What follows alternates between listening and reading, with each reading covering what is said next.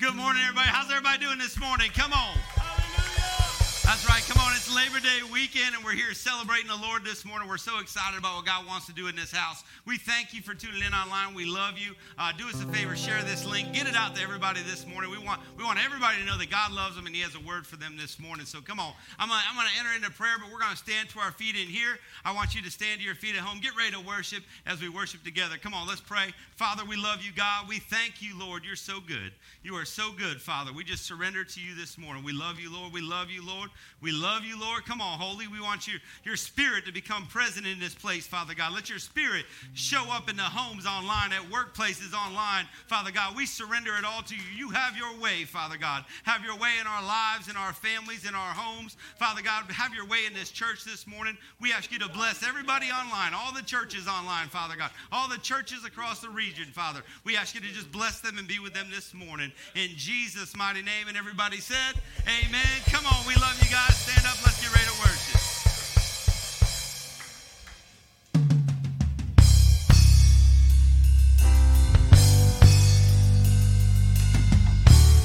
Come on, everybody, put your hands together.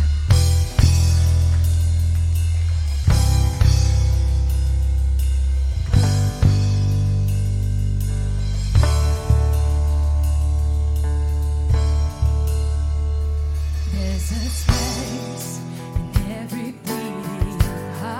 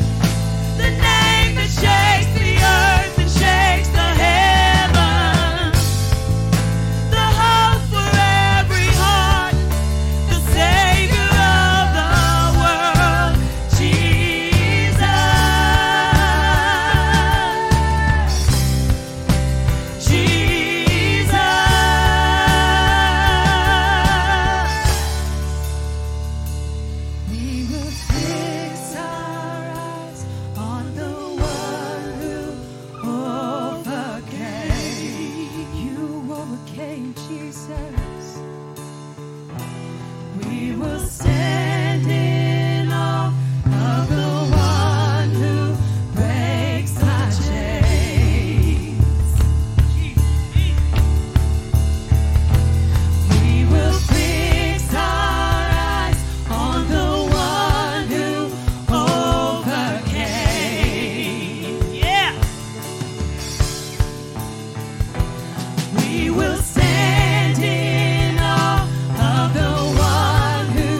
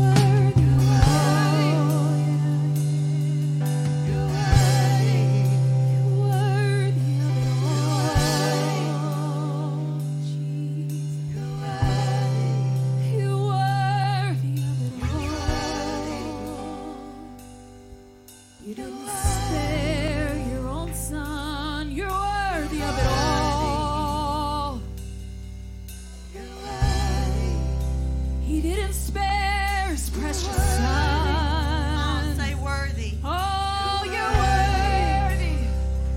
Oh, you're worthy. He's worthy. Oh, you're worthy. Oh, you're worthy. Oh, you're worthy. Thank you. You're worthy, worthy. You're holy, holy. You're holy, holy. Let us be a living sacrifice, worthy of your name, Jesus.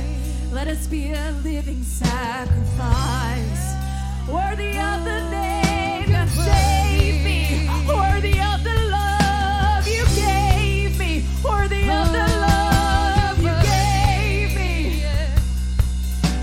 Oh, worthy of the love you gave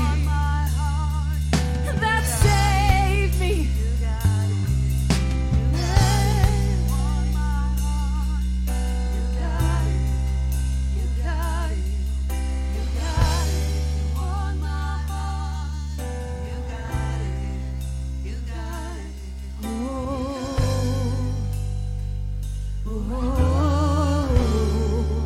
You can have my heart. You can have my heart. Yes, you can. Oh,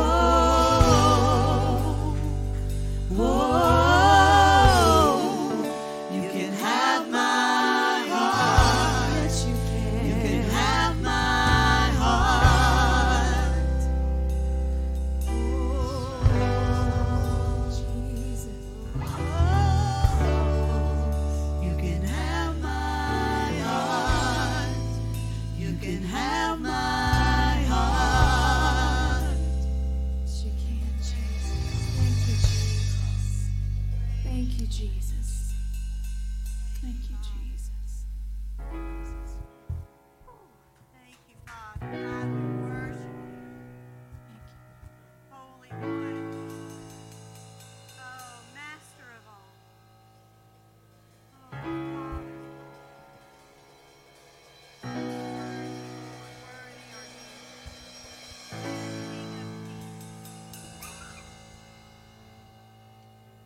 Lord, I come before you now with anointing on my brow. I will lift my hands. Oh, the anointing breaks the chains by the blood and Jesus.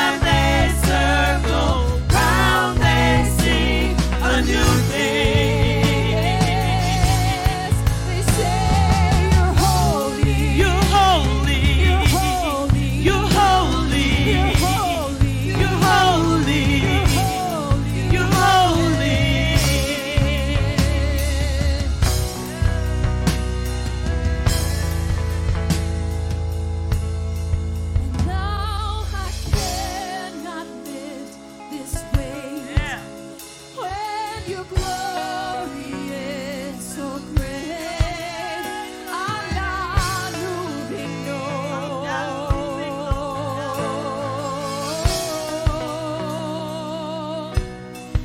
Now I cannot live this weight when your glory is so great. I'm not moving, no. I'll stay right here, yes, because you're holy.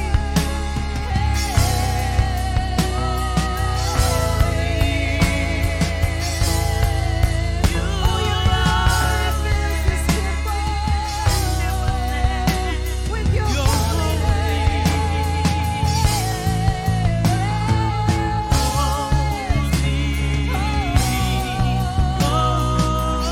Your glory fills the temple, Every time they circle round, they sing a new thing. Now I cannot lift this weight when your glory is so great.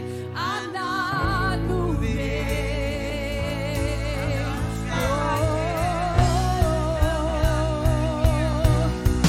Now your holiness is here.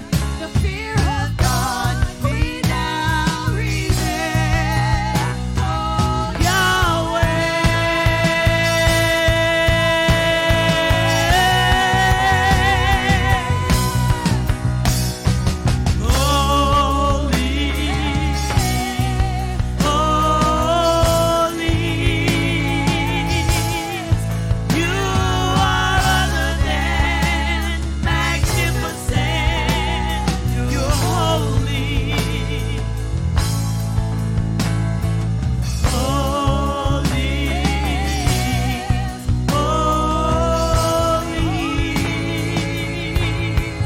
Every time they circle round, they sing a new thing.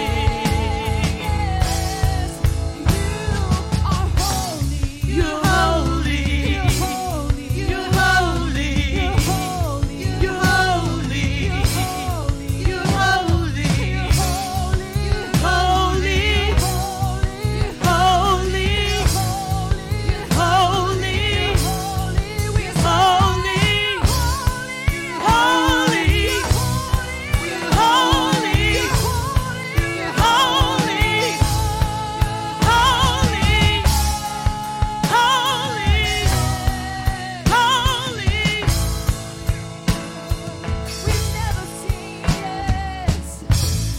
We've never seen anything like this. We've never seen anything like this. We've never seen anything like this. Holy, holy, holy. We've never seen anything like this. We've never seen anything like this. We've never seen anything like this. Holy, holy, holy. You are Holy, holy, holy. You are Holy, holy, holy. Holy, holy, holy. You're holy. You're holy. You're holy. You're holy. You're holy. You're holy. You're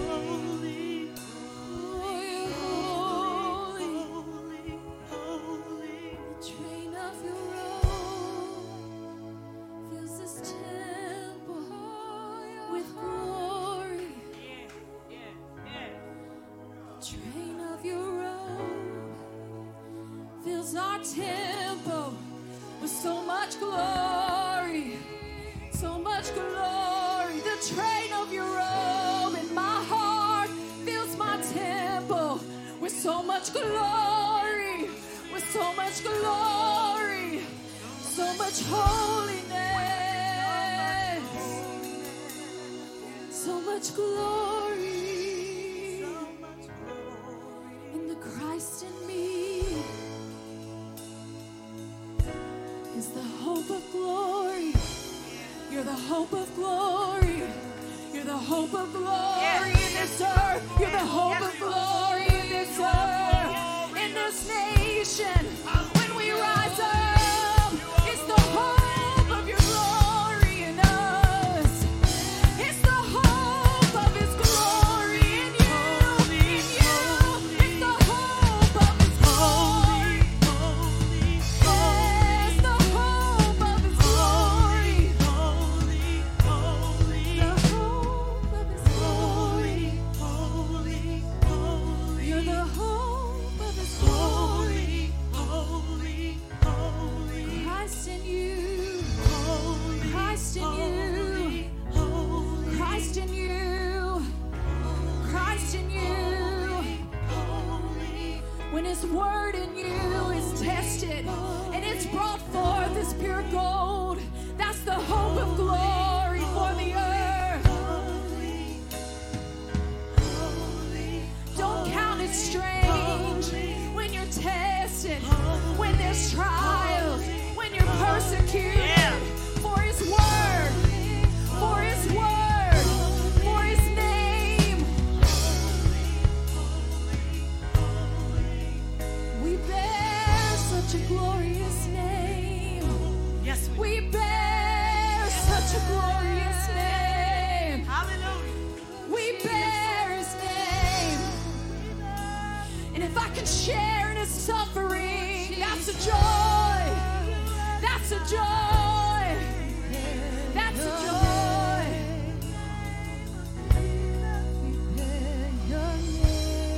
We bear your holy name, and it's a joy. It's a joy. It's a joy. It's a joy. Come on, the people of God have to quit finding it strange when we face trials and testings on this earth. The word says we are tested and persecuted. When the word in us is persecuted, His word in you will demand a test. And when we are victorious, that's the hope of glory. That's the glory that pours out to the earth. Come on. We bear a glorious name. It's a joy to bear His name. With the joy and the peace and the love and the suffering it brings. Come on. We bear His name. When we bear your name, it's a joy, it's an honor to bear your name, Jesus. Your glorious name.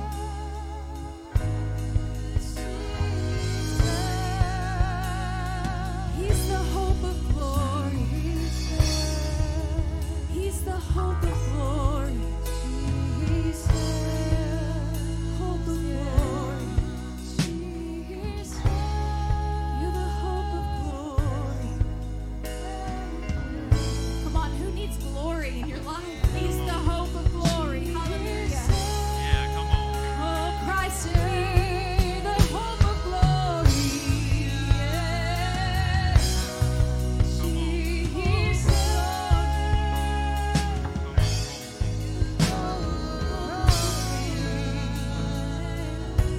You know what I love is we serve a God that loves to hear His name.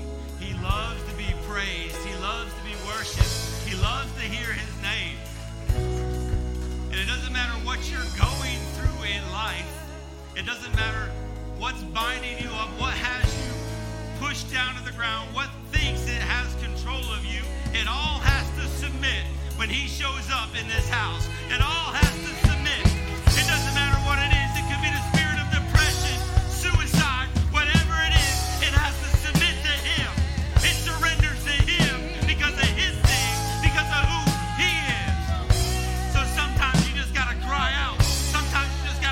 out in his name and worship him and tell him how holy he is.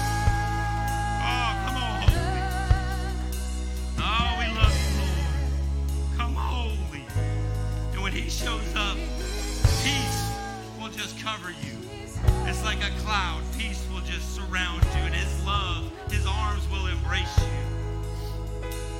So when you feel yourself in those moments, you cry out to him. You cry out to him. Surrender it all to him and let him do only what he can do. Come on, holy. We love you, God. We thank you, Lord. We thank you for your grace and mercy in our life, God. We thank you, Lord, that when we cry out, you are there, God. Come on, we thank you, Lord. We thank you that everything bows down to you. Oh, holy, we love you, God. We thank you for just coming and spending time with us, Lord. Come on, holy. Come on, have your way, God. Have your way. We submit to you. In Jesus' mighty name. Come on, and everybody said amen and amen. Come on, let's get excited in the house. Oh, come on, we can do better than that. Come on, let's lift up a shout of praise. Yes, Lord. Yes, Lord. Come on. Woo.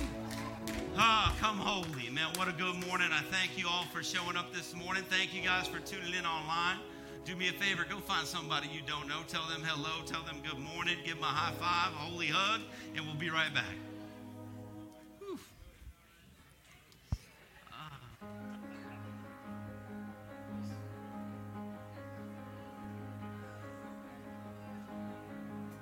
Worthy of every song we could ever sing, worthy of all the praise we could ever bring, worthy of every breath we could ever breathe. We live for you, oh, we live for you. Jesus, the name above every other name. Jesus, the only one who could ever save. Worthy of every breath we could ever breathe. We live for you. We live for you. Holy, there is no one like you. There is none beside you. Open up my eyes in wonder and show me who you are and fill me with your heart and lead me in your love to those around me.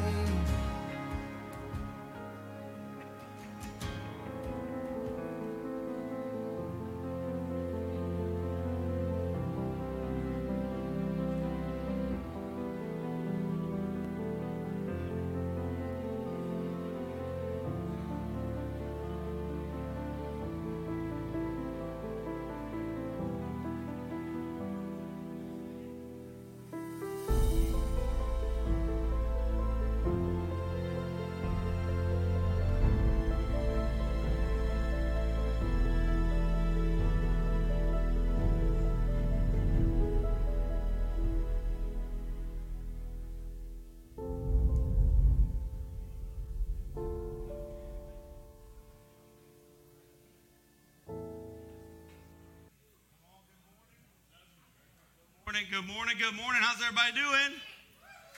That's right, you got to find your seats now. Got to find your seats. I gave you like 15 minutes to give somebody a high five. I know, brother. Man, so good to see everybody in the house. Man, I'm excited. It's Labor Day weekend and you all are still in the house. That's what I'm talking about. That's good stuff, man. I thank you all so much. I'm DJ along with my wife, Jules. We get the honor to pastor here at Destiny Church. We thank you all for tuning in online. Do me a favor, share this link, get it out there. Look, I know God's going to show up right where you're at. That's just how it is. So it doesn't matter where you're at right now. God's going to show up in a mighty way. We believe that. We believe that. So share this link, get it out there.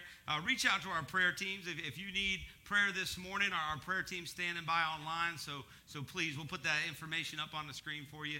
Reach out to them. Don't do this alone. You can't do life alone. Let us pray for you. Let us come alongside of you. Let us intercede for you. Let us do what we can do to help you through whatever you're going through. So, man, I'm fired up. I'll be really fired up if my mic keeps working. If not, it's okay. I'm ready to get loud in here. So if you're new in our church, if this is your first time here, first time in a while, do us a favor. Fill out a Connect card. We'll have that card for you available. The ushers have it in the back. You can raise your hand. You can get one out in the foyer at Connection Point, the big wooden desk. We would love to know that you were here. We just want to reach out to you. Thank you for showing up. Let you know how much we love you and appreciate you. That's about it. So make sure you fill that out. If not, we didn't know you came. So give us an opportunity to pray for you and love on you. It's so important. Now, a couple announcements. Here it is. This is all the announcements. So I'm going to go through them fast. Monday night prayer, 6 p.m. right here.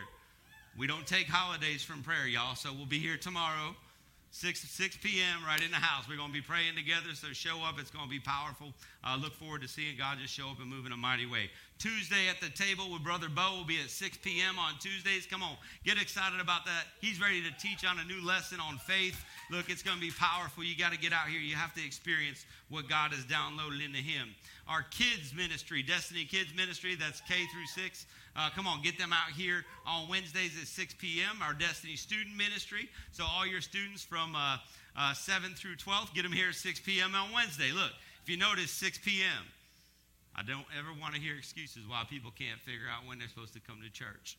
Everything's at 6 p.m. if it's throughout the week. All right, 6 p.m.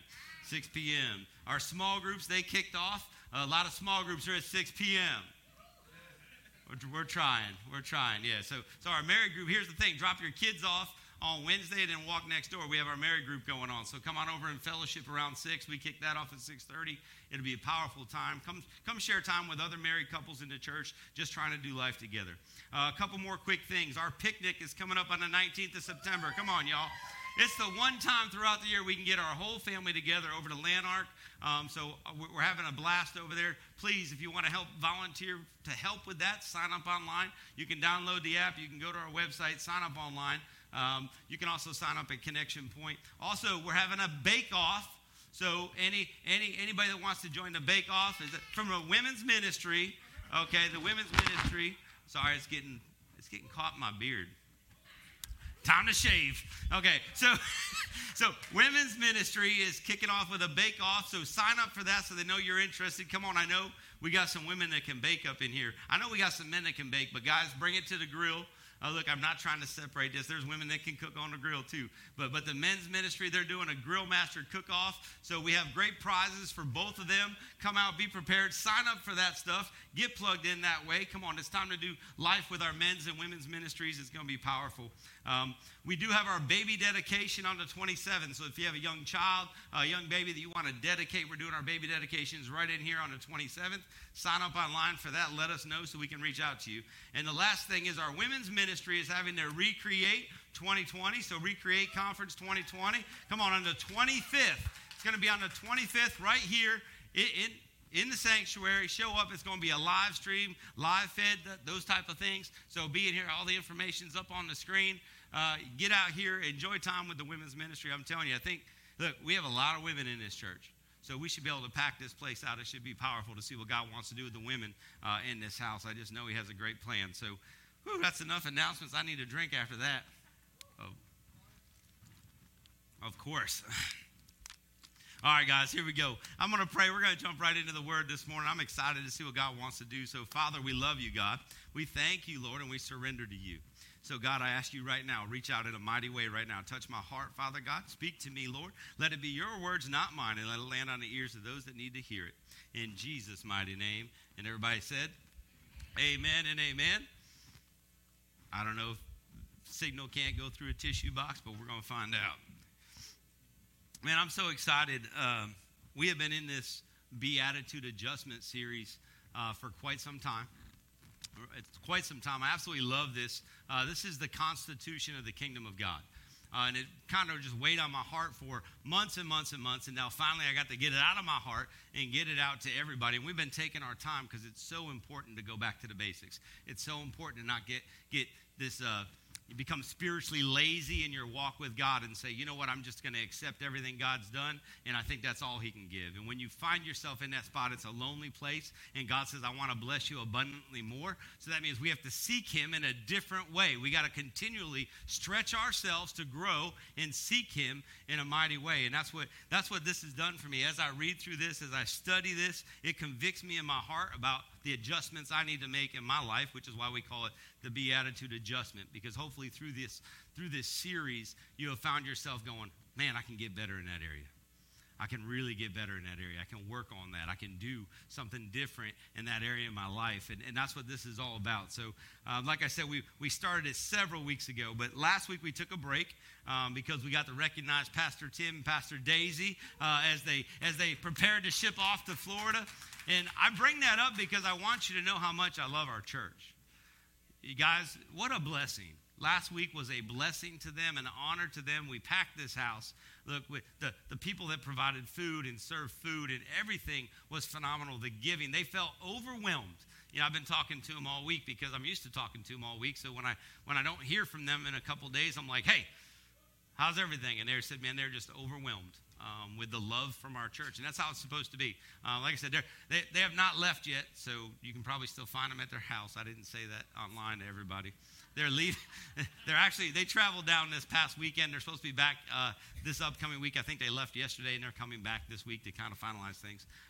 But the thing is they were just so pleased with our church. They can't wait to come back and visit us whenever they can, and it's going to be good. So it's just nice that we now have an extension of Destiny Church down in Florida. Come on, that's all that is. That's how you do it, guys. That's how you do it. It's so good. So 2 weeks ago, I'm going to go back 2 weeks now to catch you back up because some people weren't here. Like I said, we've been in this series for a while.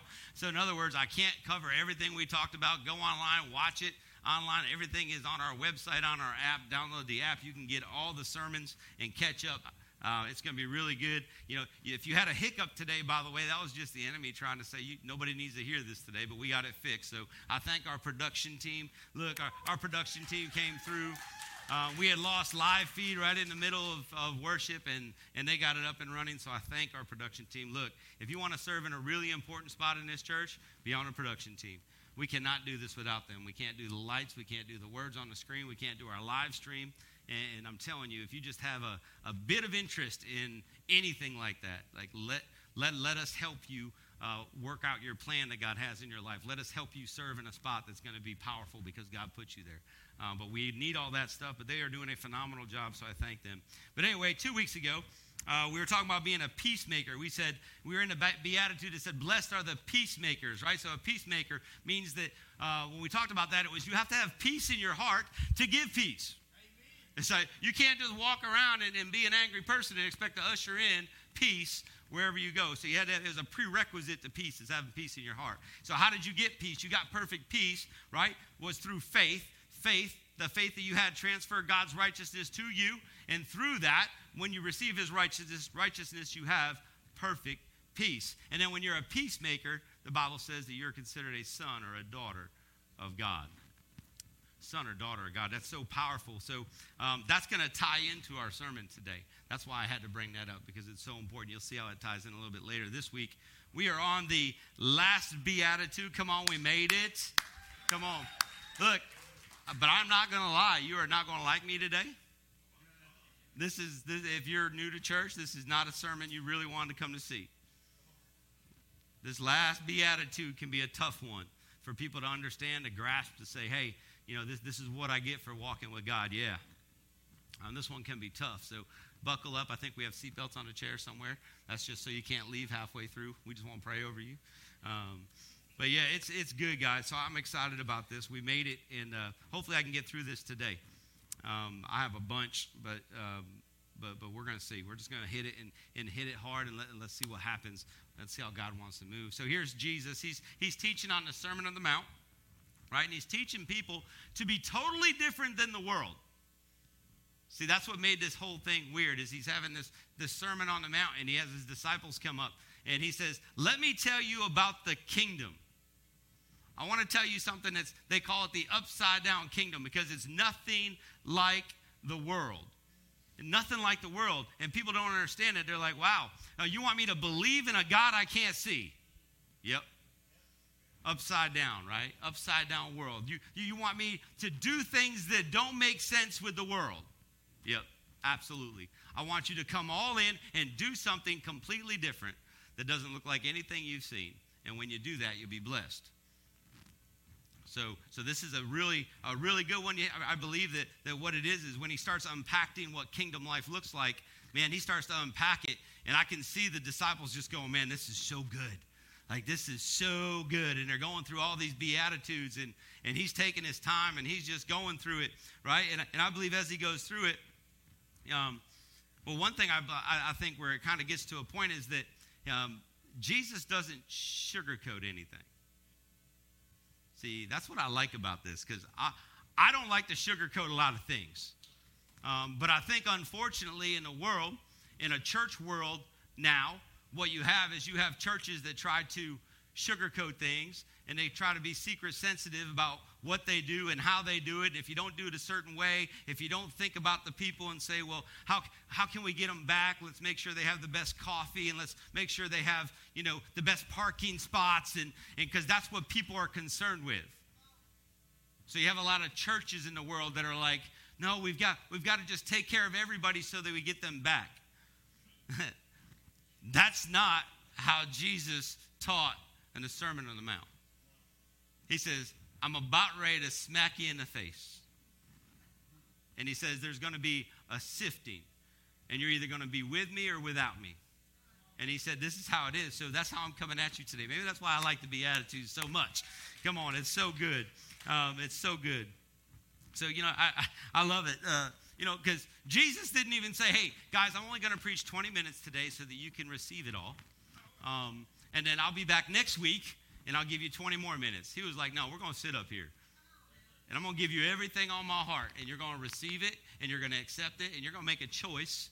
And then based on that choice, you might be blessed, you might not. I mean, it's a straightforward sermon, and I love it. So with that, I'm going to dive in. I'm going to read through the entire Beatitudes because it makes so much sense when you see this. And he says, blessed, this is right out of, we get in the Beatitudes in Matthew 5. It says, blessed are the poor in spirit, for theirs is the kingdom of heaven. Blessed are those who mourn, for they will be comforted. Blessed are the meek, right? For they will inherit the earth. Blessed are those who hunger and thirst for righteousness, for they will be filled. Blessed are the merciful, for they will be shown mercy. Blessed are the pure in heart, for they will see God. Blessed are the peacemakers, for they will be called children of God. And blessed are those who are persecuted because of righteousness, for theirs is the kingdom of heaven. And what I like about this, when I read this in my Bible, I stop right there. I'm going to keep going, but I stop because then I see a separate set of quotes. And I'm like, ooh, what does that separate set of quotes mean? It means that he had them right up to that point. And when he said, blessed are those who are persecuted, they started looking around and puzzled, like, what are you talking about? Like, everything else is a blessing, everything else is really good, everything is making me a better person. And now he said, blessed are those who are persecuted. So I think Jesus just kind of sits for a second. He goes, hang on, let me explain that a little bit more.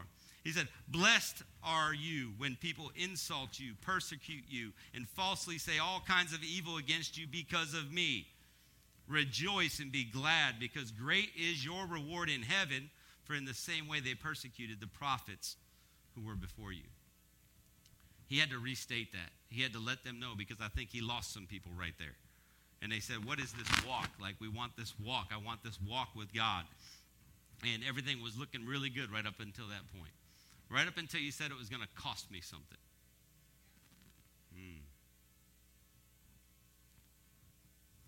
So when I think about this, I start thinking about our world. Start thinking about how much our world wants the blessings. They want the miracles.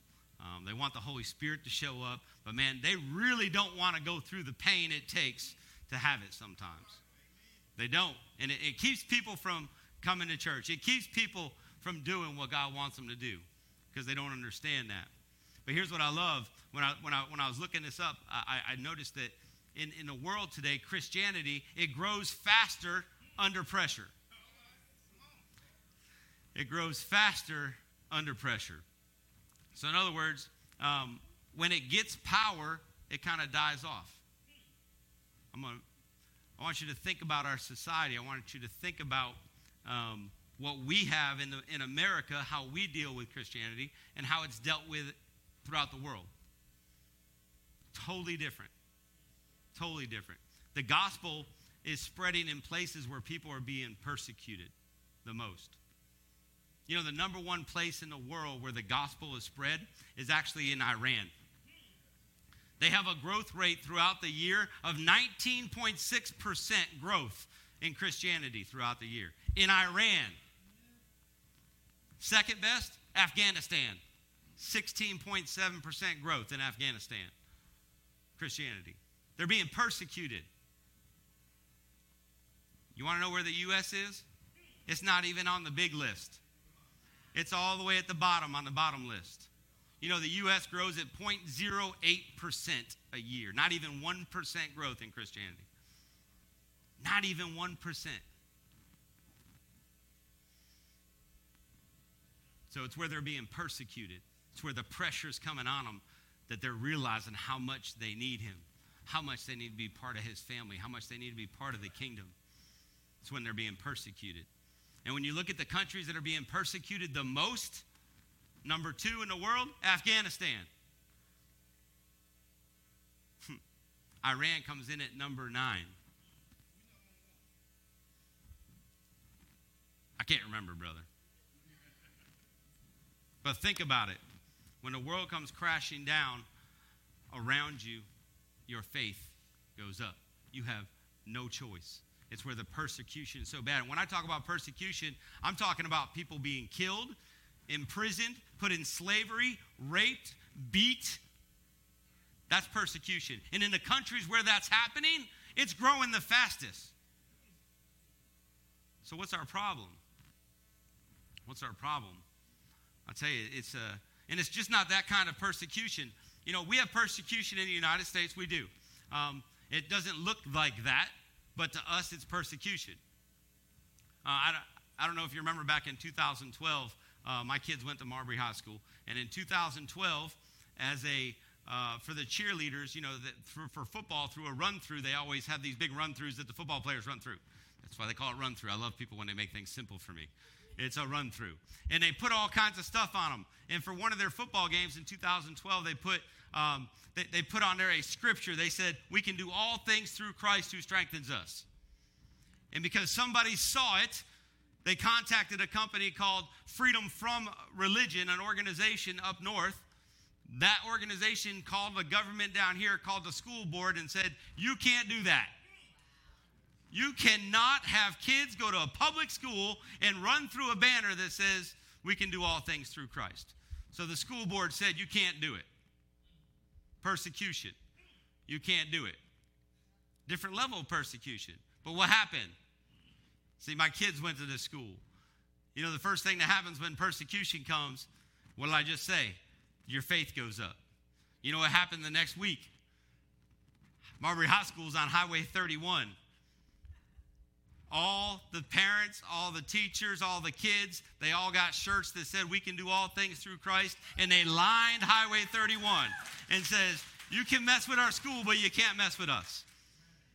Right? And because of that, then there was a battle in the government, and they said, okay, you can do it. But even before that happened, we had to have a football game where you couldn't. So what did we do? All the fans on the Marbury side, we all bought T-shirts that said, we can do all things through Christ who strengthens us. We said, you can take the run-through down, but you can't take his word from us. But that's how persecution works sometimes. People forget, you know, and the enemy forgets because he'll come at you in every way. He's thinking you're going to back down, you're going to stop. But it's been proven with all the statistics everywhere that when persecution comes, Christianity goes on a rise. People want to know who he is. They want to draw closer to him. So that's what drew people out here. Just kind of lights a fire under us. So I want to go back then to our scripture verse for today. I'm going to read it out of just the Matthew 5:10 through 12. I'm going to read it out of the NIV, but I'm also going to read it out of the Passion. I love the Passion, but I'm going to be preaching out of both of those, and I don't want you to be confused. I'm not going to a different verse. I'm just going to a different translation of it. But here we go. Out of Matthew 5:10 through 12, it says, blessed are those who are persecuted because of righteousness, for theirs is the kingdom of heaven. Blessed are you when people insult you, persecute you, and falsely say all kinds of evil against you because of me. Rejoice and be glad, because great is your reward in heaven, for in the same way they persecuted the prophets who were before you. Now, I want you to hear it out of the Passion, because it kind of opens up a little bit. Out of the Passion, it says, how enriched you are when you bear the wounds of being persecuted for doing what is right. For that is when you experience the realm of heaven's kingdom. How ecstatic you can be when people insult and persecute you and speak all kinds of cruel lies about you because of your love for me. So leap for joy, since your heavenly reward is great, for you are being rejected the same way the prophets were before you. Man, how enriched you are. You know what I love about this beatitude right off the bat, though? It's a double blessing beatitude. All the other beatitudes have one blessing. This has two. It says, blessed you are, right? Blessed are you when you're persecuted because of righteousness. But then again, it goes back in and says, but blessed you are when people insult you because of me. And it says there's a reward in heaven. So it says you're going to be blessed when you accept me. You're going to be blessed when you want to get right with me. And then you're going to be blessed in heaven. So it's a double portion, right? Come on, I want a double portion. I like double things. I like double cheeseburgers. I like double stuffed Oreos. Come on, y'all. I'm getting hungry. I want like a double Krispy Kreme. But it's a double portion. So I want to go back and I want to talk a little bit about how enriched you are when you bear the wounds. How enriched you are when you bear the wounds of the persecuted, of being persecuted. Enriched means to improve the quality of something by adding something. That's what enrichment means. Enrichment means you improve the quality of something by adding something to it. So what you're saying is that you're improving my quality. You're making me a better person, a better quality person when you add persecution to my life. He says you're going to be enriched when you get persecuted. So that means I become better. I become stronger. So I become better and stronger when I'm rejected, when I'm ridiculed, when I'm mocked. Persecution comes out of the word pursue, which means harassed. I'm better for that when I'm doing it for God. When you're doing it for what's right. And when I think about this, I think I've told a story before about my first big fight I was ever in. And I remember this because I was trying to do good, right? I was a great kid. I really was. On the wrong side sometimes of the track, but I was a good kid. And I remember in our town, we had a small town, and we had a town pool, and I wasn't a real big kid. I was a pretty skinny kid with a really big head. That's the way it was. And I remember being at the pool, and I'm outside the fence, and there were some girls that were in my grade, and this guy that was older than them was picking on them, and I couldn't stand it. So I was standing outside the fence, and I said, hey, man, if you're going to pick on somebody, come on outside and pick on me. He did. And he won. He won. It wasn't a good, I really didn't think it through. I thought, I'm going to do something right. In my heart, I knew he was doing something bad. And I said, for the good of the people, man, I'm going to stand up. I really didn't think he was going to come outside. Because I think it was like $1.25 to get in. And back then, man, I was like, he is not going to pay twice. No. He came out. He got the best of me that day. But here's what I thought afterwards. I was like, all right, Lord. Because at that point, when you get beat down for the first time, you look around and your friends aren't standing around you. There's nobody there helping you. And you're like, well, the only one I can cry out to is him. Right? He's the only one. And I might not have been saying the greatest words when I'm crying out. But I thought, man, and when I look back at that, I think about persecution. And even though that I wasn't doing it for the Lord, I was trying to do something good. Because of that, I suffered.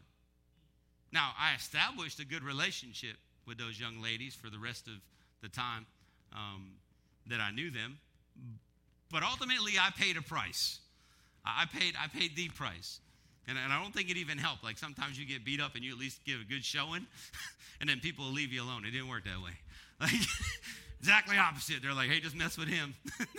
It'll be good. But that's okay because we made it through it. But I'm telling you, when God shows up, he comforts you. That's what he does when he shows up. So when you cry out to him during persecution, he shows up. And he comforts you, and he puts his arms around you, and he loves on you, and you realize it takes your mind off what just happened and puts it on him. And that's the cool part. So that's what he's saying here. He's saying, look, you might be persecuted, but when you're being persecuted, you need to find me. I'll be right there. I'm going to walk you through it. Verse 11 says, how ecstatic you can be when people insult and persecute you and speak all kinds of cruel lies about you because of your love for me. So how blessed, how happy, how joyful are those who are persecuted or ridiculed, mocked, lied about because of walking right with God, for loving him. See, that's the second part. He comes back and says, no, it's this. And here's the thing. We are supposed to live as Christians in such a way that the only way people can persecute us is to lie about us. Because if they say the truth about us, there's nothing wrong with it. And that's what it's saying. It's saying, hey, look, here's the thing. They have to speak evil against the believer to persecute him. So they have to lie. Why? Because we're walking with him. We're walking in righteousness. Right? We're seeking him with everything. So therefore, when you're persecuted, that's what it looks like. Don't confuse the meaning of persecution. Right? Don't confuse it. They have to falsely accuse you. Falsely. So in other words, if you go to work all the time and you're a jerk to people and they don't talk to you and they ridicule you and they pick on you, it's not persecution. They're picking on you because you're a jerk. Not for God's sake. You understand? Little different. Like, it has to be false accusations. It can't be something you're actually doing, right? You can't treat people bad and then have them treat you bad back and then say it's persecution. Doesn't work that way. You're just treating people bad. Right? You can't be lazy at work, not help anybody, show up late, have a poor attitude, get fired and say, man, this being a Christian is so bad. I'm so persecuted. No, you're lazy, late for work, not doing what you're supposed to be doing. Has nothing to do with persecution. Has to do with who you are. So it has to be false. So don't get that confused. Don't get confused on what persecution is. So persecution is really when you're a good person doing good things for God and they still treat you that way. And you know what I'm talking about. Sometimes it comes with a verbal abuse. Sometimes it's physical abuse. Depends on where you're at. But you know how it is. Just when people know who you are, they're going to take those jabs. They're going to tell those jokes. They're going to do anything to put a little thorn in your side to see if you're going to buck, to see if you're going to say something you're not supposed to say. They're going to try anything they can just to see how you handle it. Because they don't care. But they're trying to cause you to stumble.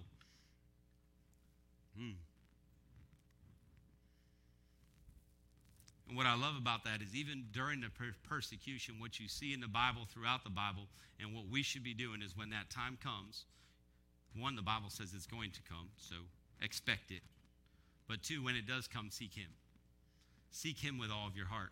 I look at Stephen, the story of Stephen in the Bible. When you go in the Bible and read about Stephen, Stephen is being stoned and killed for who he is in Christ. All right, so in Acts 7, if you have your Bibles, Acts 7, 44 through 60, this story just really shows about how you seek God when there's persecution. So here you have Stephen, he's talking to the Sanhedrin, and what he's telling them is pretty much the entire law. He's a wealth of knowledge. He understands the Torah. He understands everything. He understands what the word says. And when they try to persecute him, he just starts telling them everything. He says, this is exactly what happened. He just starts quoting it verbatim, and he goes through it. And then we'll pick up in Acts 7:44. It says, when the members of the Sanhedrin heard this, they were furious and gnashed their teeth at him. But Stephen, full of the Holy Spirit, looked up to heaven and saw the glory of God and Jesus standing at the right hand of God. Look, he said, I see heaven open and the Son of Man standing at the right hand of God. At this, they covered their ears and were yelling at the top of their voices. They all rushed to him, dragged him out of the city, and began to stone him. Meanwhile, the witnesses laid their coats at the feet of a young man named Saul. While they were stoning him, Stephen prayed, Lord Jesus, receive my spirit. Then he fell on his knees and cried out, Lord, do not hold this sin against them. When he said this, he fell asleep. He fell asleep. Stones back then weren't these little pebbles they throw at you. They were two-handed rocks. And they stoned him to death for his beliefs. For his beliefs. What I love about it, they said when he was doing it, his eyes were open to heaven, and he saw heaven. He saw glory. He saw Jesus on the right hand, standing up for him. Because of that, he wasn't seeing anything happening to him. See, that's what it's portraying, is the fact that when everything's happening around you, when your circumstances are going around you, when you're looking up at him, you don't have to worry about the stuff around you because he's feeding you with the peace, with the comfort, with the love. You don't have to look at your circumstances. And because of that, he didn't feel it. And it actually at the end it says he fell asleep. You can't say that in any more peaceful way. He fell asleep. That just sounds nice. He just fell asleep. Didn't say he was killed. Didn't say he was crushed. He fell asleep. It was a peaceful transition because his eyes were on the Lord. And that's it. So it's when you give it all to God that you're persecuted. That's an example of persecution in the Bible. That's still an example of persecution overseas in some areas. That when you seek after God like that, they will come at you with everything. But here's the problem. When you give your life to Christ, and this is what everybody needs to understand, when you give your life to Christ, you move from the kingdom of darkness to the kingdom of light. And guess what? Darkness can't stand up when light comes in. So guess what? When you become, right, a child of God, you have a bullseye on your back. Because the enemy's coming at you. He's going to try to find a way to derail you. He's going to try to find a way to get you to not continue to do what you're doing. He wants to take you down. See, 2 weeks ago, we had 9 people get baptized. And we do a baptism class before people get baptized. I don't talk about that. Not that I don't want to, but here's the thing. I want them to know afterwards that, look, you need to understand that you think life's going to be easy now. It's not. Welcome to the kingdom.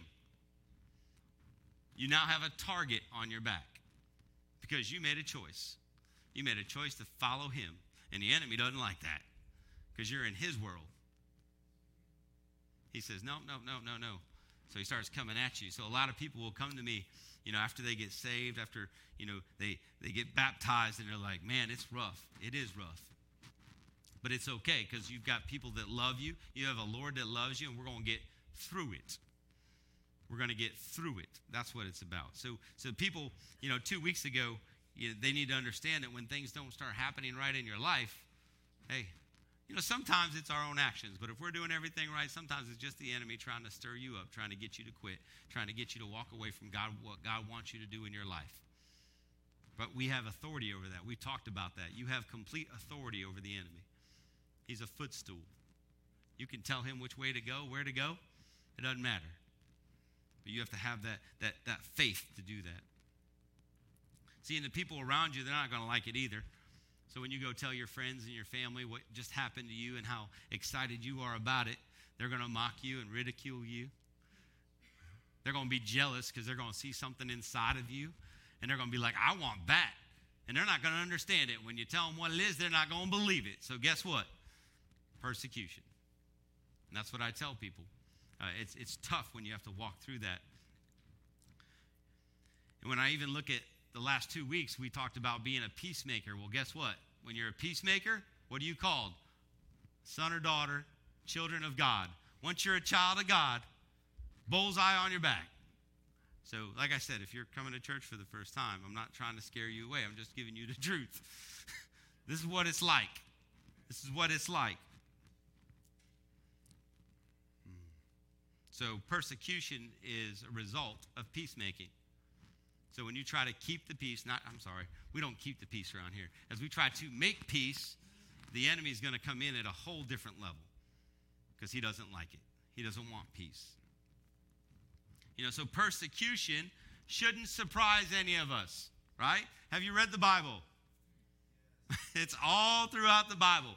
It will come. The Bible says persecution will come. In fact, if you actually look at the Bible and you start reading the New Testament, you figure half of the New Testament was written by Paul. There's some say 4, some say probably 6 or 7 that were written. They're called the prison epistles, so they were written in prison.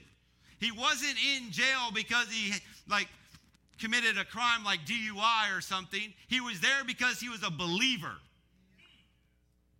He was a believer, and they locked him up for being a believer. So he was hated, he was feared, and they locked him up because of it. So you shouldn't be surprised when you hear about persecution. But here we are in a country, in the United States of America, where nowadays Christians are melting down because of all the stuff going on. Christians are frustrated because, man, they took God out of the school. They took God out of this. They took God out of that. And they're acting like they're surprised. They're acting like this was something that should never happen. No. It's going to happen. And it's going to get worse. It's going to get worse. It surprises us because we've probably spent 200 years in the United States where Christianity was accepted. Think about it. I can go back to my childhood. I can go back to my parents' childhood. And if you look at life back then in the, 50s and 60s, my parents' childhood, not mine. I grew up in the 90s. So I can look all the way back, though, and I can look at childhood, and I can look at how God was in a whole lot more things in our life. He was in our schools. He was in our government. You couldn't get away from him. He was in our work. He was on the radio. He was on the TV. Movies alone, watching movies. Guess what? He was in the movies. So we got so accustomed to being in a world where it was accepted that we don't know how to act when it's not. What I like to say is that we were in a Christian world era in the United States, but now we're in a post-Christian era. Now we're in a time when, guess what? The enemy has taken over. The enemy has found his way into our government, has found our way into our schools, has removed everything that God was put into. They have started taking it out. They started taking it out. So we're caught in that. We're caught in this on the fence going, well, now what do we do? And a lot of Christians, that shocked them. They're not used to what Christianity is in other countries, only what it's been in the United States. And the problem with that, here's the problem with that. There's a lot of people that grew up when Christianity was out there, and here's the problem with it, is that they went to church every Sunday. They went to school, and there was a prayer in school, right? They would go to a sporting event, and there was a prayer in a sporting event. And because of that, they had a false sense of hope because they didn't have to pursue him anymore. So what happened, there's a lot of people that thought they were going to heaven that didn't go to heaven. Because it was just normal. They would just walk around and they heard it. So they assumed, well, they don't even know what they're saying. They never read the word. They never had a relationship with him. They just walked in a community where he was talked about. That's the problem with that. And if you go through the Bible, you'll see where people even dealt with that, where people thought, it's all throughout the Bible. Come on, you can look at the Pharisees, people who thought that they were it. Like, they're going to heaven. This is it. They are the best. They know everything about it, but they didn't have a relationship. Therefore, they weren't there in the end. That's the problem. That's why when there's no persecution, people get lazy. People get comfortable. They don't seek God the way they should seek God.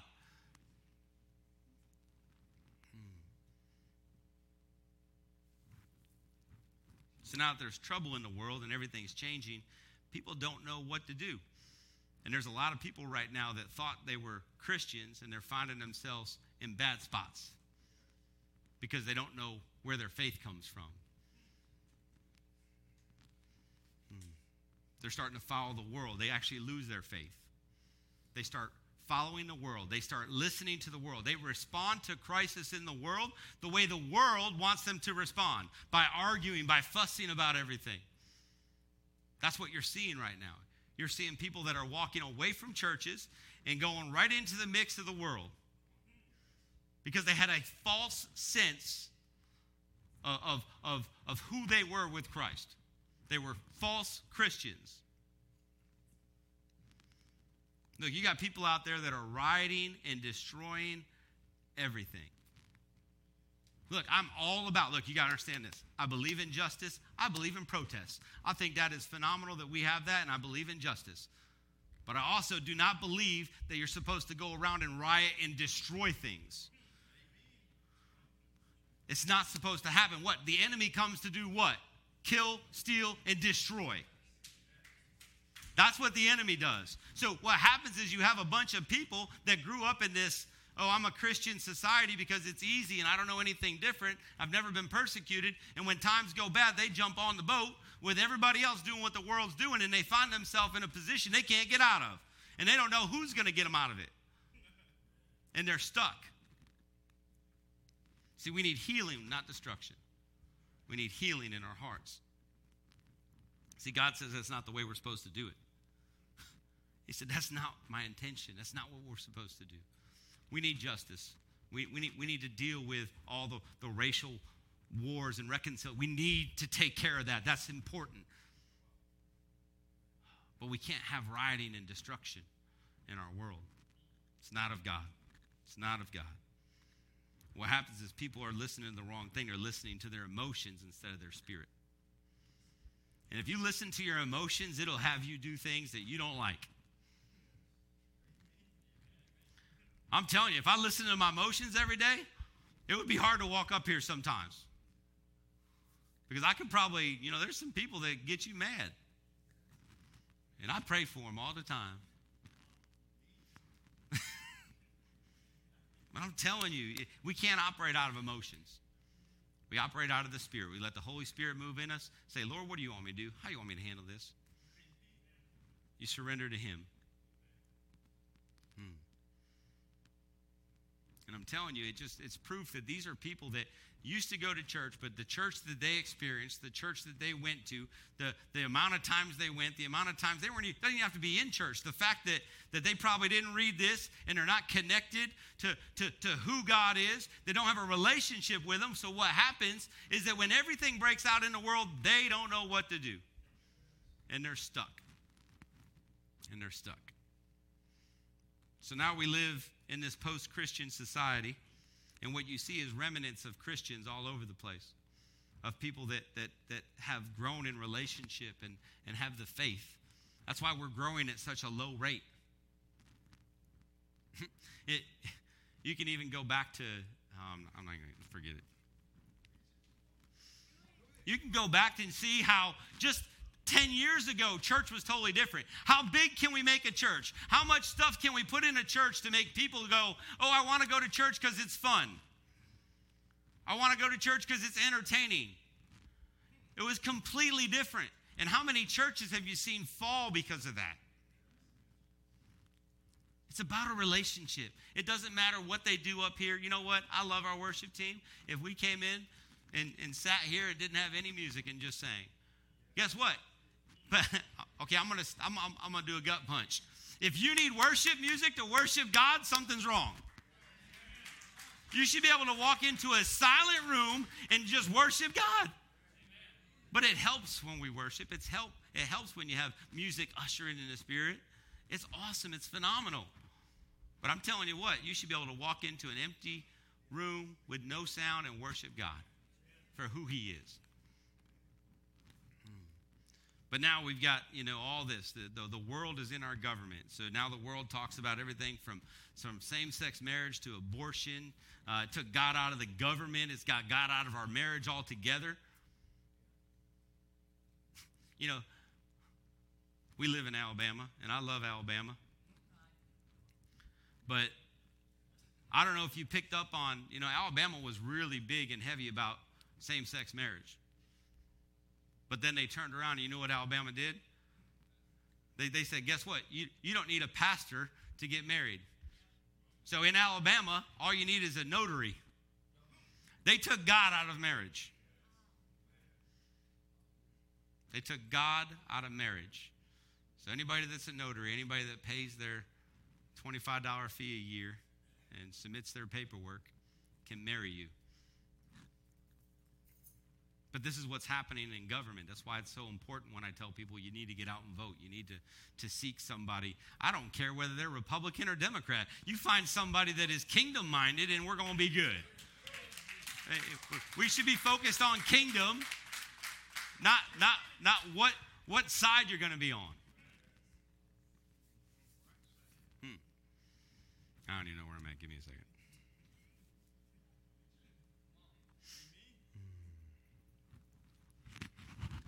So basically what it gets down to is that you can't be a weekend Christian anymore.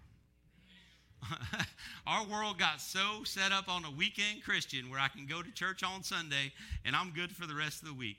And right now there's a sifting going on, y'all. It's starting to get serious, and God wants to know, what side are you on? It's going to take more than a weekend Christian. It's going to take somebody who goes all in, because persecution is going to come. You have to make the choice. You can't be on the fence. You're either for the kingdom or you're for the world.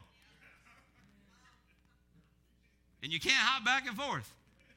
It's one way or the other.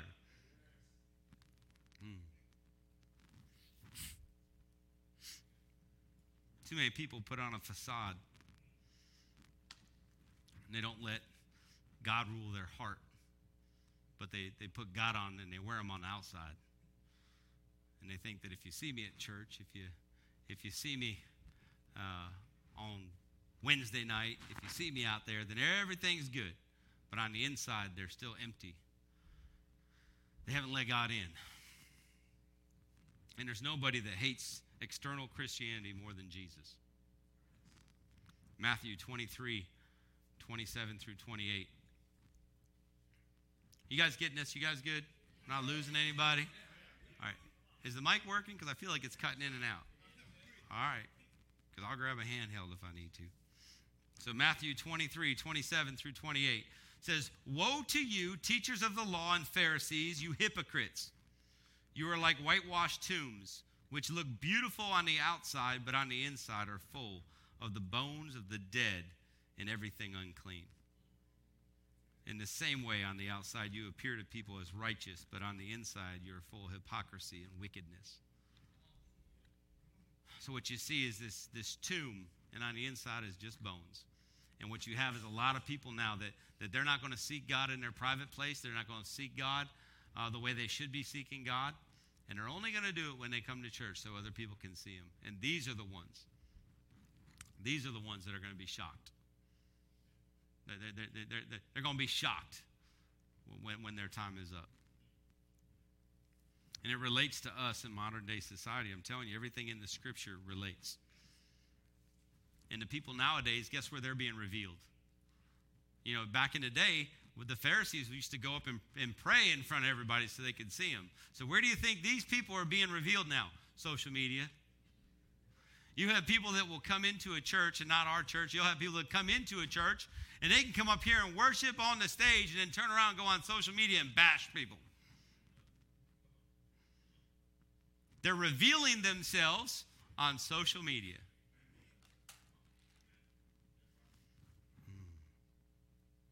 They look the part, but it's not in their heart. And that's a caution for us. It's a false sense of security. So here's the thing. Persecution's coming. We know that. So you're either on the team or you're not. There's too many people running around with the jersey on, supporting the team, but they're never in the game. They can't even get in the game if they want to because they're not trained right. That's like me wearing an Alabama jersey thinking I can walk on the field, and I'm going to be okay. I'm going to get leveled. I don't care what position I play. Be kicker, I wouldn't make it. Be water boy, I wouldn't make it. But here's the thing. That's what you're seeing. You're seeing people with the jersey on with no ability to get in the game. And guess what? They're armchair quarterbacks. They're going to sit back and criticize and condemn and talk about other people and talk about things on social media.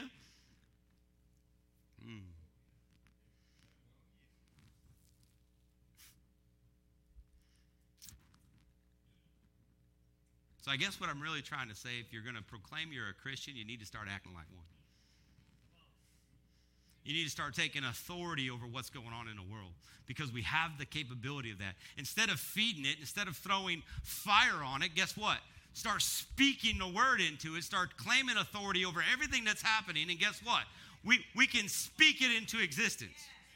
But that's the authority you need. You don't need to fight back with everybody else. You got to let the Holy Spirit move from inside of you and declare it and decree it over the world. But there's not enough people doing that.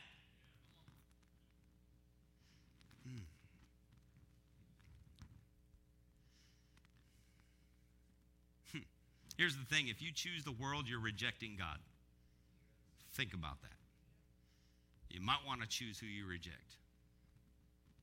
If you choose the world, you reject God. You know what he told the disciples if they don't accept you in a town? Kick off the dust and move on. You tried. You tried. I don't want somebody kicking off the dust at my doorstep. So what kind of persecution are you going through? That's my question. What kind of persecution are you going through as a Christian? Because I've talked to several families. I love Brother Bo. You know, he's a missionary in Mexico, and I'll tell you, I think every week he's got more missionaries coming into his house that just know him and they flow through. This week he's got a young man named Jacob in his house and his family. 2 weeks ago he had a man named Max and his family, and they're in Afghanistan. And I got to hear the stories about what happens in Afghanistan. There's a man that took him and I think his 6 kids, I don't even know how many, 6 kids, to Afghanistan and said, we're going to live in Afghanistan. His stories were phenomenal, the pictures he showed us. And you just can't go over there and say, hey guys, we're Christians and we're here to preach the gospel. You can't, they'll kill you. So you have to find a way to include yourself in, and that's what they do. I had another buddy named Jack that retired out of the military, right? Retires out of the military, takes him and his family to China. Takes his family there. Why? To preach the gospel. China is not the place you want to be preaching the gospel. They had to go undercover. They had to go in with something completely different. So it's out there. So the thing is, the persecution's out there. They're doing that for Christ. Christ put it on their heart. The Holy Spirit told them that's what you're supposed to do. That's not everybody's mission, trust me. When these missionaries come through, they tell me stuff, I feel horrible. I'm like, man, I think I handed a guy a sandwich outside my car the other day. I mean, these guys are out in the desert. Some of them are in the jungle, walking through the jungle. Brother Bo's like, oh, man, no, we just walk through the mountains, man. And we go find villages that they have, like, all kinds of stuff going on. And he's like, we just go in, take authority, and settle everything down, and we set up church. I'm thinking, wow, I'm not ready for that. Like, God didn't lay that one on my heart. I believe we got a mission here. I believe there's a mission in our city, a mission in our country, and I believe that's where I'm called. I want to go on missions. We're, as a church, we're going on missions. We're working on that. This whole COVID thing slowed us down with passports and stuff, but our goal as a church is we're going to be mission-oriented. We're going to be out doing what God wants us to do and spreading the gospel. That's who we are. That's who we're going to be. But yeah, I get convicted when these guys come share their story, because I'm like, I'm not doing enough. I'm like, that's powerful. Like no fear. You know, one family was in Africa where it's Voodism, right? Voodooism. I'm calling it a religion now. It's voodoo is in all the villages. And they'd go in at night and put up movie screens that talks about how bad voodoo is and how great Jesus is. And they said they realized it was echoing across all the deserts. And there, you can't be outside after 10 o'clock at night, especially if you're a female, because guess what they're going to do? They're going to sacrifice you. It's serious stuff. So when I hear about missionaries, I go, man, that's persecution to be able to walk into that stuff. But we have persecution in the United States. There's people, you should be going through something. This shouldn't be an easy walk for you. In fact, as a Christian, your presence should promote persecution. When you walk into some place, your presence alone should promote persecution. People should see it all over you.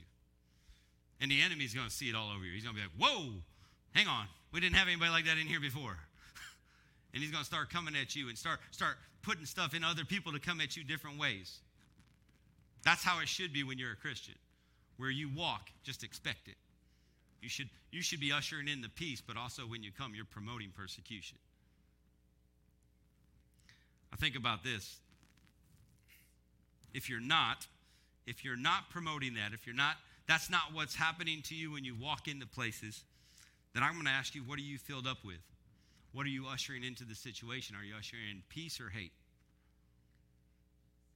Because the Bible said we should usher in peace, not hate. We shouldn't blend right in. I know a lot of people say I should blend into society. No. We weren't made to blend in. We're a light on a hill, y'all. Like, we were made to stand out. We were made to stand out. Kind of like my boots. I like my boots. I wear my boots all the time. I got these boots. These are pretty rough right now, but I got these boots 2 years ago almost when my daughter was getting married. She said, Dad, I want you to get some new boots so that I can get married. I guess that was part of the deal. And when I first got them, I really didn't want to wear them. And actually, if you ever buy boots, they're not comfortable when you first get them. Like, you have to break them in. They're not comfortable. Right? So I got the boots, and I wore them for the wedding. Then I was like, well, I can't wear them outside. I can only wear them for special occasions. Then I realized, like, boots were made for wear and tear. And the more wear and tear that happened to my boots, the more comfortable it was wearing them. So I started wearing them all the time. Like, yeah, I wear them at night, brother. That's it, man. I can almost put my finger through the bottom of the soles because they're that comfortable. My wife says, go buy some boots. My son said, Dad, I'll buy you some boots. No, it's not that I can't afford boots. These are worn in. These have been through it. They were made specifically as boots to go through it. They were made to deal with the dirt, the scratches, the scuffs. I mean, I think this has like ostrich or something. I don't even know what it is. But all I know is that they were made for that. And the more I used them for what they were supposed to be used for, the more comfortable they were. The easier it was to do it. And I think about that. When I think about that, you can't leave them in your closet. You just can't put them there. They have purpose. They have purpose in this environment, and that is wear and tear. Well, you and I were made with purpose. And as a Christian, you are made with purpose. And with that purpose comes wear and tear. You are not made. God doesn't have a purpose and plan for you to go put it on a shelf and say, I'm not supposed to say anything. I'm not supposed to do anything. I got to keep myself looking good. He says, no, it's so much better when you get some wear and tear on you. It's going to be so much easier to walk in this walk I have you, in this life I have you, and if you have some wear and tear on you. I built you for purpose. In this environment we're in, it's not easy and it's going to cause wear and tear. The environment we're in, there should be wear and tear on you as a Christian. You shouldn't look like a brand new pair of boots.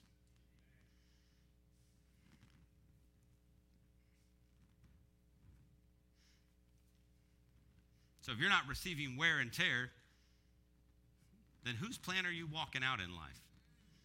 Yours or God's? Think about it. His plan is not easy. It's going to cause some rough spots. In fact, if you don't have any haters in your life, you might want to check yourself. I won't go any further with that one.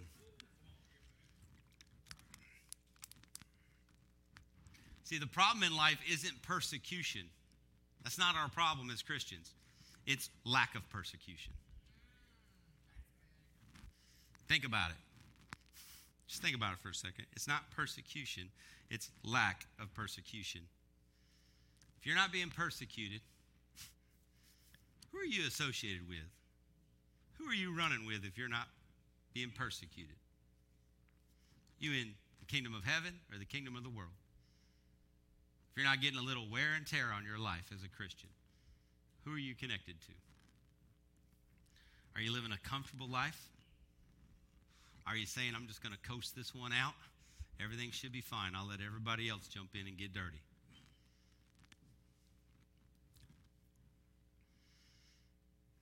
Here's the problem with that.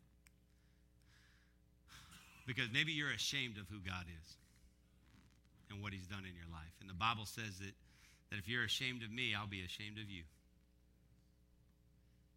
And I don't want that. So here's my last. I'm going to try to wrap it up now. But so if you're walking out what you're supposed to be walking out, if you're doing what you're supposed to be doing, then the devil should know your name. The devil should know your name. I want to go to Acts 19, 13 through 16. Acts 19, 13 through 16. You can wait. I might go on a little further.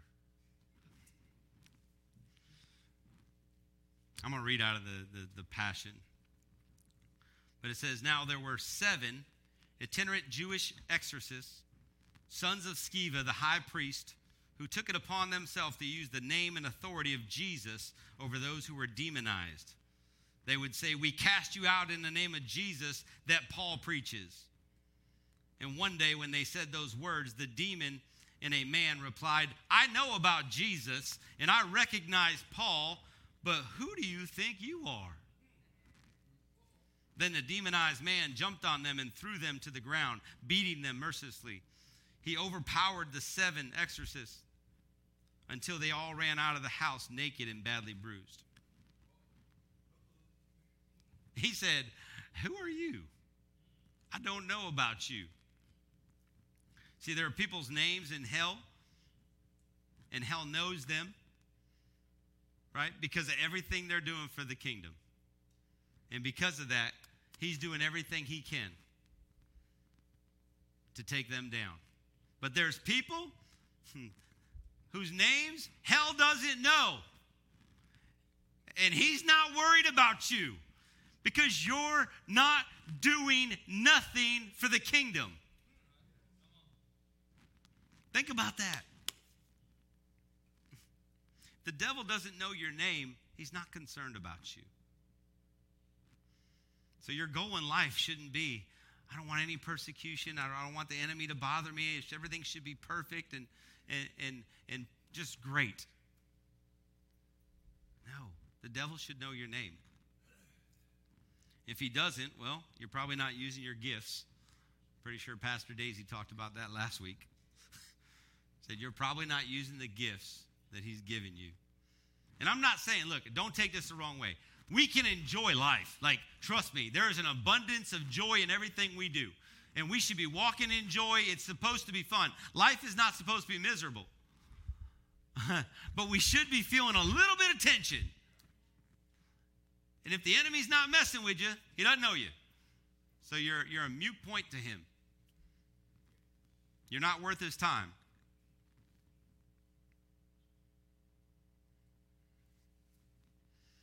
So if you're not making enough impact in this world for the devil to know you and know who you are, then who are you representing? Who are you following? So yeah, my big vision today, if you want to write this down, is that hell will know your name. Like this week, you're going to make a shift. You're going to make a change. And everywhere you walk, the enemy's going to be like, oh no, I know you. And I can't deal with that. You shouldn't be able to walk into places that are disruptive and the enemy go, I don't even know you. I'm not worried about you. No big deal. Send me the big guns. You are the big gun. God created you to go out and do something powerful for the kingdom. We got to remember that and start walking in that. So if there's no target on your back, chances are you're probably ineffective for the kingdom. I'll tell you a little bit about coming into ministry because this was probably the hardest thing for us to do as a family. Because when you get out of the world and say, okay, Lord, I'm going to trust you and go into ministry, oh, he doesn't like that. And he comes at you at every angle. He comes at your family, your wife, your kids, your finances. He comes every way to stop you from doing what God wants you to do. Now, it's been the most peaceful time of my life. Imagine that. I've been at the most spiritual warfare, but I've been at such peace. Because when you're walking in God's calling, when you're walking in what God wants you to do, the enemy can't mess with you. He can try. He can take away all the worldly things. You can take away my riches. That's okay. My riches are in heaven. I really don't care. You know, you can take all the people away from me, everybody that I've ever been in relationship. But take them all away, because guess what? I've got somebody who said, I'll never leave you, never forsake you. I said, man, enemy, you can take it all. I don't need any of it. Don't need any of it. So how many people have left you because of your faith? That's a big question. Big question, because, you know, we got into ministry, but I had to turn my life over to Jesus at a point in my life where, man, I had a lot of friends. I was doing a lot of worldly things. And when I gave my heart to Christ, people scatter. The people that call you friend, they're no longer your friend.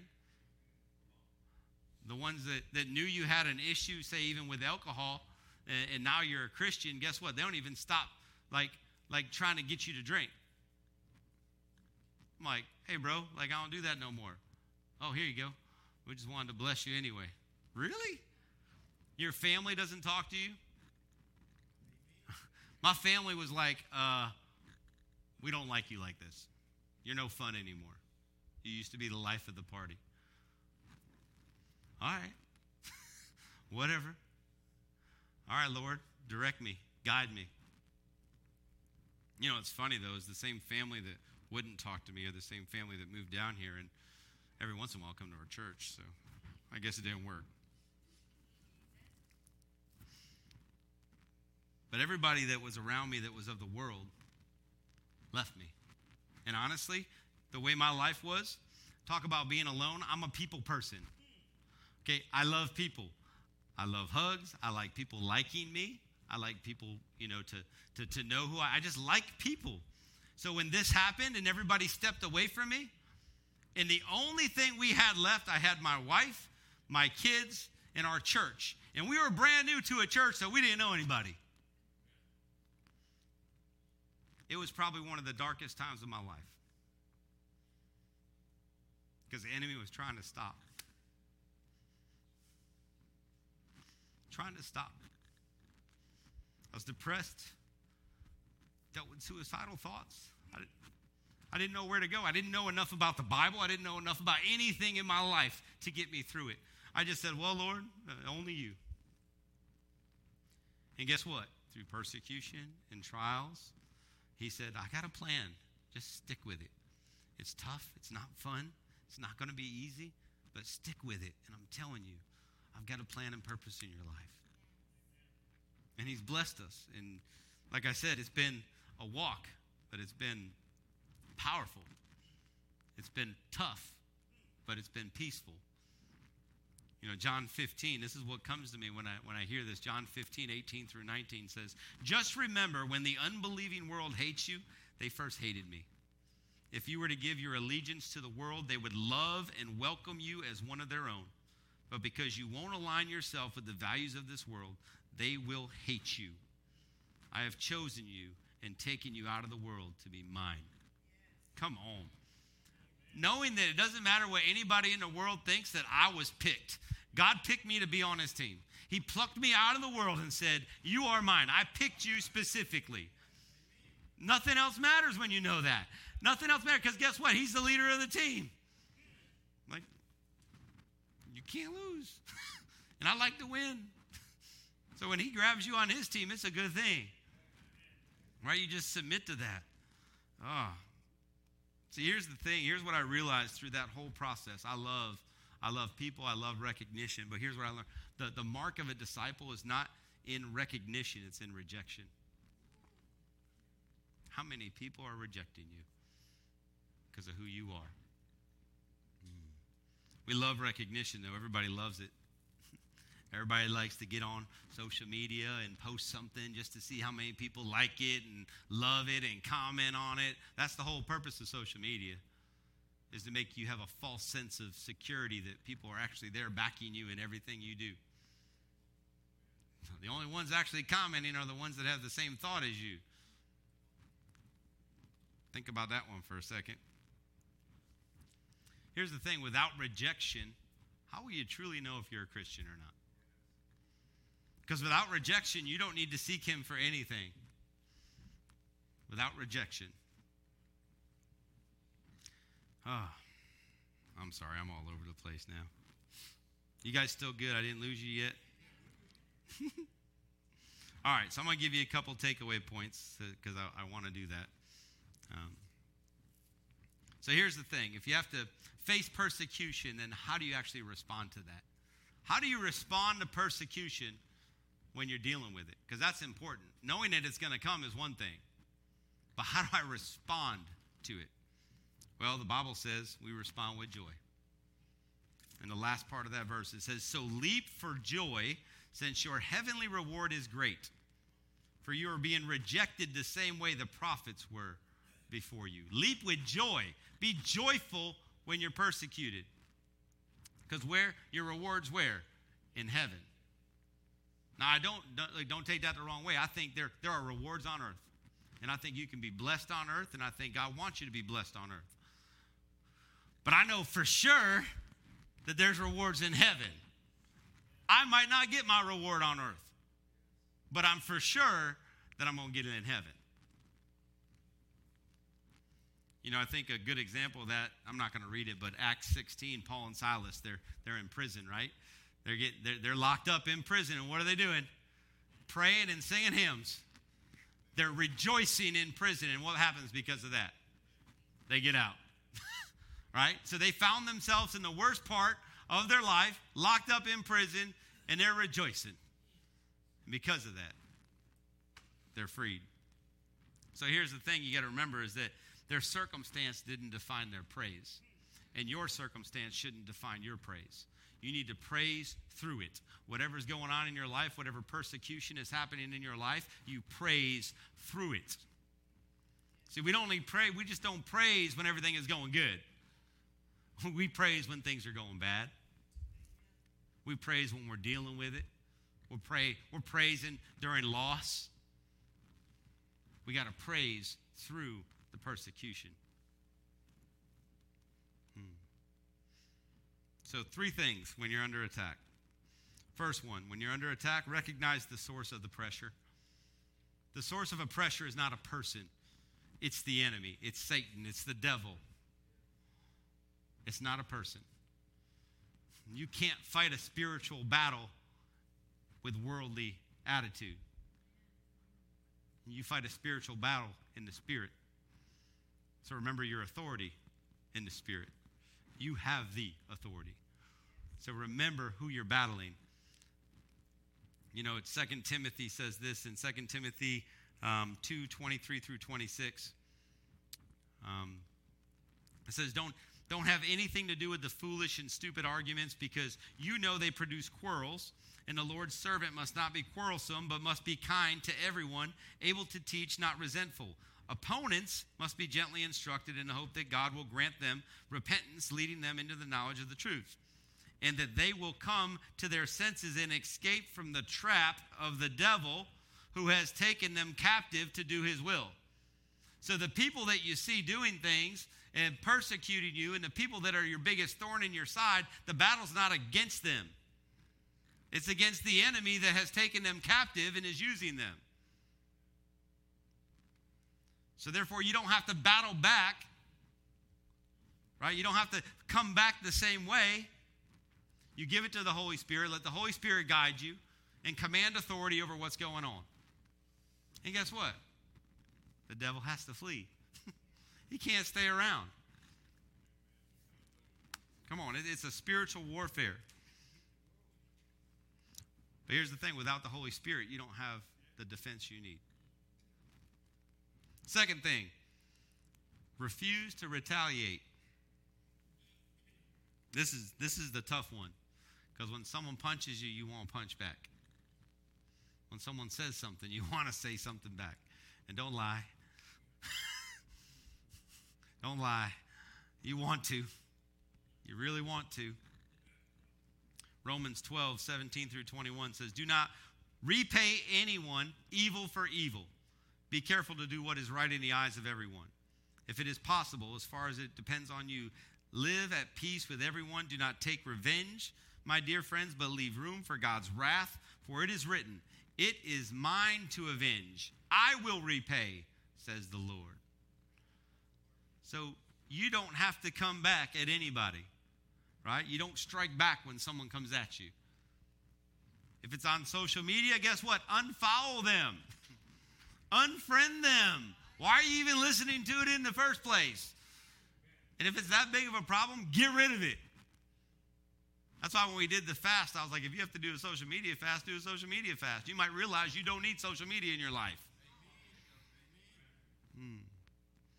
Here's the thing. You don't need to write a blog or go live on Facebook to tear people down. You don't. God says that's not how you handle it. He says you give it to me. So that's why you don't have to respond to any of that stuff. So where's your outlet? When someone makes you mad, where do you post your stuff? Are you posting it in heaven and giving it to God, or are you going on the nearest way you can get your word out there? Because really what you're looking for is recognition, not rejection.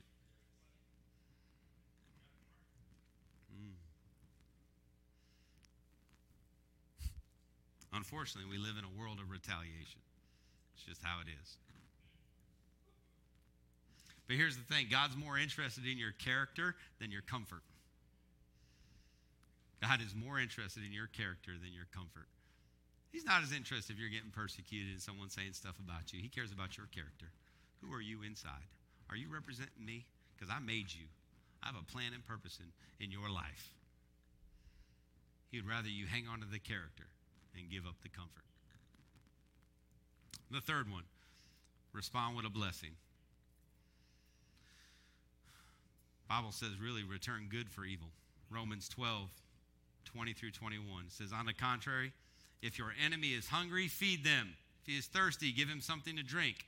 In doing this, you will heap burning coals on his head. That means his heart will be moved and shame will be exposed. Do not be overcome by evil, but overcome evil with good. Look, you don't make the world a better place by blowing out everybody else's candles. Light your own candle. Let it burn bright. You're a light on a hill. Bless them, pray for them, be good to them. And here's the problem. When you do that, they're going to be in shock because that's not what the world does. They won't know how to respond. They'll be stuck. They'll be like, now what do I do? Said all this bad stuff about you and then you blessed me. What can I say bad now? This person's horrible. They blessed me. Good luck. So when the world strikes back, God says respond with joy. God says love your enemies. So don't let your circumstance determine your praise. Worship through it. Respond with joy. Remember, there's a reward in heaven. Your reward's not at Destiny Church. Could be, but probably not. It's in heaven. Could be here. We got a lot of blessings in this house, y'all. Come on. I'm telling you, God is doing a big thing in us. So maybe your blessing is here. But I know it's in heaven. I know it's in heaven. And I'm not downplaying all the struggles. Struggle's real. Pain's real. Persecution's real. That is real. And it feels real. But we got to at some point learn that we can't hold on to that stuff and we've got to surrender that to Him. We got to give it to Him and get that burden off your back. That's not for you. He didn't make you to carry it. And always remember, it's not where you're at, it's always where you're going. And here's the thing, there's a process to everything. And this is where it kind of ties in, and this is where people don't understand. That's the whole point of this, is to understand there's a process. You can come out, I'll finish up. Because I'll share this. You know, when I was in the military, to get promoted, you had to take a test, a pretty big test. You had to take the test once a year. And my wife will tell you, when it came time for me to take a test, I would take 3 months, pretty much 8 hours a day, and I would study. And I got promoted very quickly.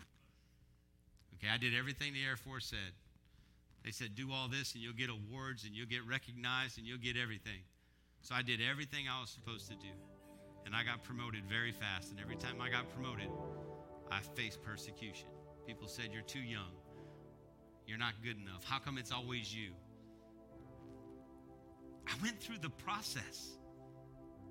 I had to go through a process to get there. I just didn't wake up and God blessed me. I put in the work. I put in the time. I put in the effort. That's what it took. It took a process to get where I wanted to go.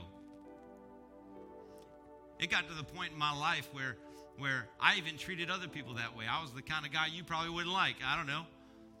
But if I had to give an award out every month, that same guy would get the award until someone did better. They're like, you're giving that guy the award again? Yep, no one's beat him yet. I'm not going to give somebody something they don't deserve. They're going to earn it. There's a process. Here's the thing, when you get to heaven, to get to heaven, there's a process. But that one's pretty easy, right? This is having a relationship with God and surrendering to Him. And it's pretty fair. Like, if you believe in Him and believe in your heart, then you're going to heaven. What's not fair are the rewards in heaven. They're fair, but there's a process. God said, I gave you things. What are you doing with it? Because there's going to be some people that get into heaven and they're going to see people being rewarded and going, where's mine? And God's going to say, I gave you everything you needed, but you skipped the process. You didn't want the persecution, so you didn't go through it. But you're here, which I'm sure will be wonderful, but I want everything He promised me in heaven. I want everything He's planned for me in heaven. But to do that, we have to go through the process. We can't sit around and complain about why other people have what they have, or they get to do what they get to do, or that church is being blessed, or that church isn't. And guess what? Follow through with the process. Do what God wants you to do. And in that process is persecution. And you're going to have to deal with it. Don't try to skip out on that, because that's a promise from God. He says, I need you to go through it. I need you to remember whose you are and whom you are. And it comes through that.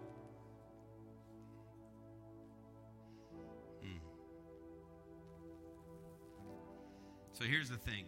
Persecution is part of the promise. That's the cool part.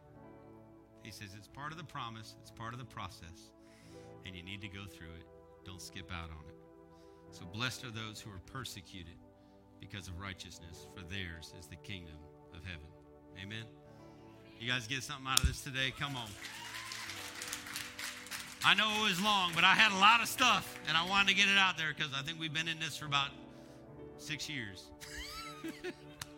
And I knew God laid it on my heart. I said, babe, I got to get this out. And she said, make it into 2 weeks. And I said, I can't because that'll be even more. So here's the thing. I want to pray with people before we get ready to leave. I know there's people watching online. I know there's people in this room, and you're on the fence. You're on the fence.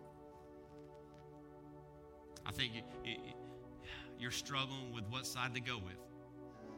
And God says you're either for me or against me. So I want to pray with you today. I want to pray that God moves in your heart today and shows you who you are in Him. Shows you a plan and a purpose in your life. I believe there's people online with that too. So I'm going to be praying for you. I'm going to pray that we all start acting like believers. We all start turning up what God wants us to do in this world. I'm going to pray that we use our spiritual authority the way we're supposed to use it. How God's determined it.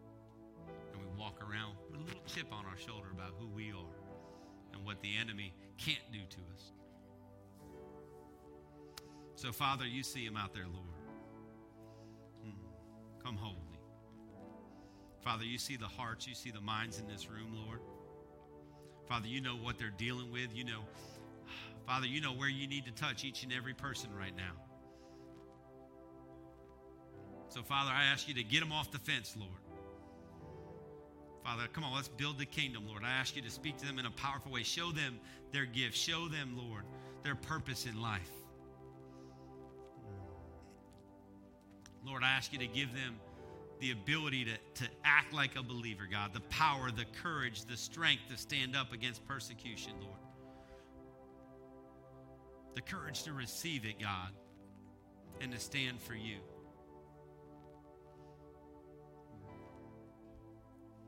Father, I pray right now that we get in the game.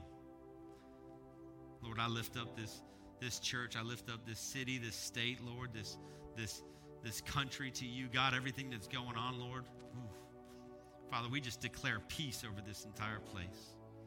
Father, we declare reconciliation through the entire land. Father, we just pray right now you show up in a mighty way, Lord. We declare it over the land, God. There will be healing. There will be freedom. Lord, right now we loose that peace on earth. We loose your love on earth. We loose your comfort on earth, Father God. We surrender it all to you, Lord. Father, those that are dealing right now, the ones that are being persecuted right now, Father God, I ask that you give them that courage to just stay strong, hold the line. And we bind up the spirit of depression, the spirit of suicide, Father God. We bind that up in your name. It is not allowed to play in our hearts or our minds. Lord, we just need more of you, God. Come holy. We give you all the authority, Father God, in our lives. We surrender it all to you. In Jesus' name, amen. Come on. God's good. I believe there's some people online. There might be people in this room. And you've been dealing with it. You've been dealing with it. You've been dealing with it. And you don't know your way out. And I'm telling you that you need to submit to him. And you don't know what that's like. You don't know what to do. So I want to share with you. God says submit to him. He means welcome him into your heart.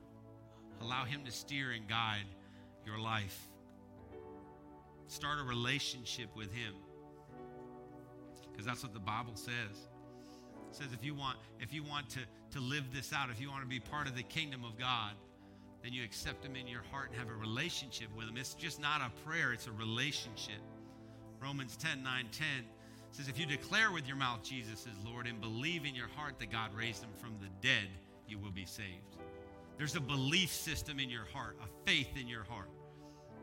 You can say that prayer and not have it in your heart, and it doesn't mean anything. But I want to give you that opportunity today. Don't leave out of here without saying this. Make sure if there's any doubt, if you're on the fence and you go, I don't know which way to go, I don't know what I'm supposed to do, say this prayer, accept him into your heart, and give him the right to pull you off the fence onto the kingdom side. Because that's what you do. When you say this prayer and you believe in your heart, you're a child of God. So that's what this is about. So with every head bowed, every eye closed.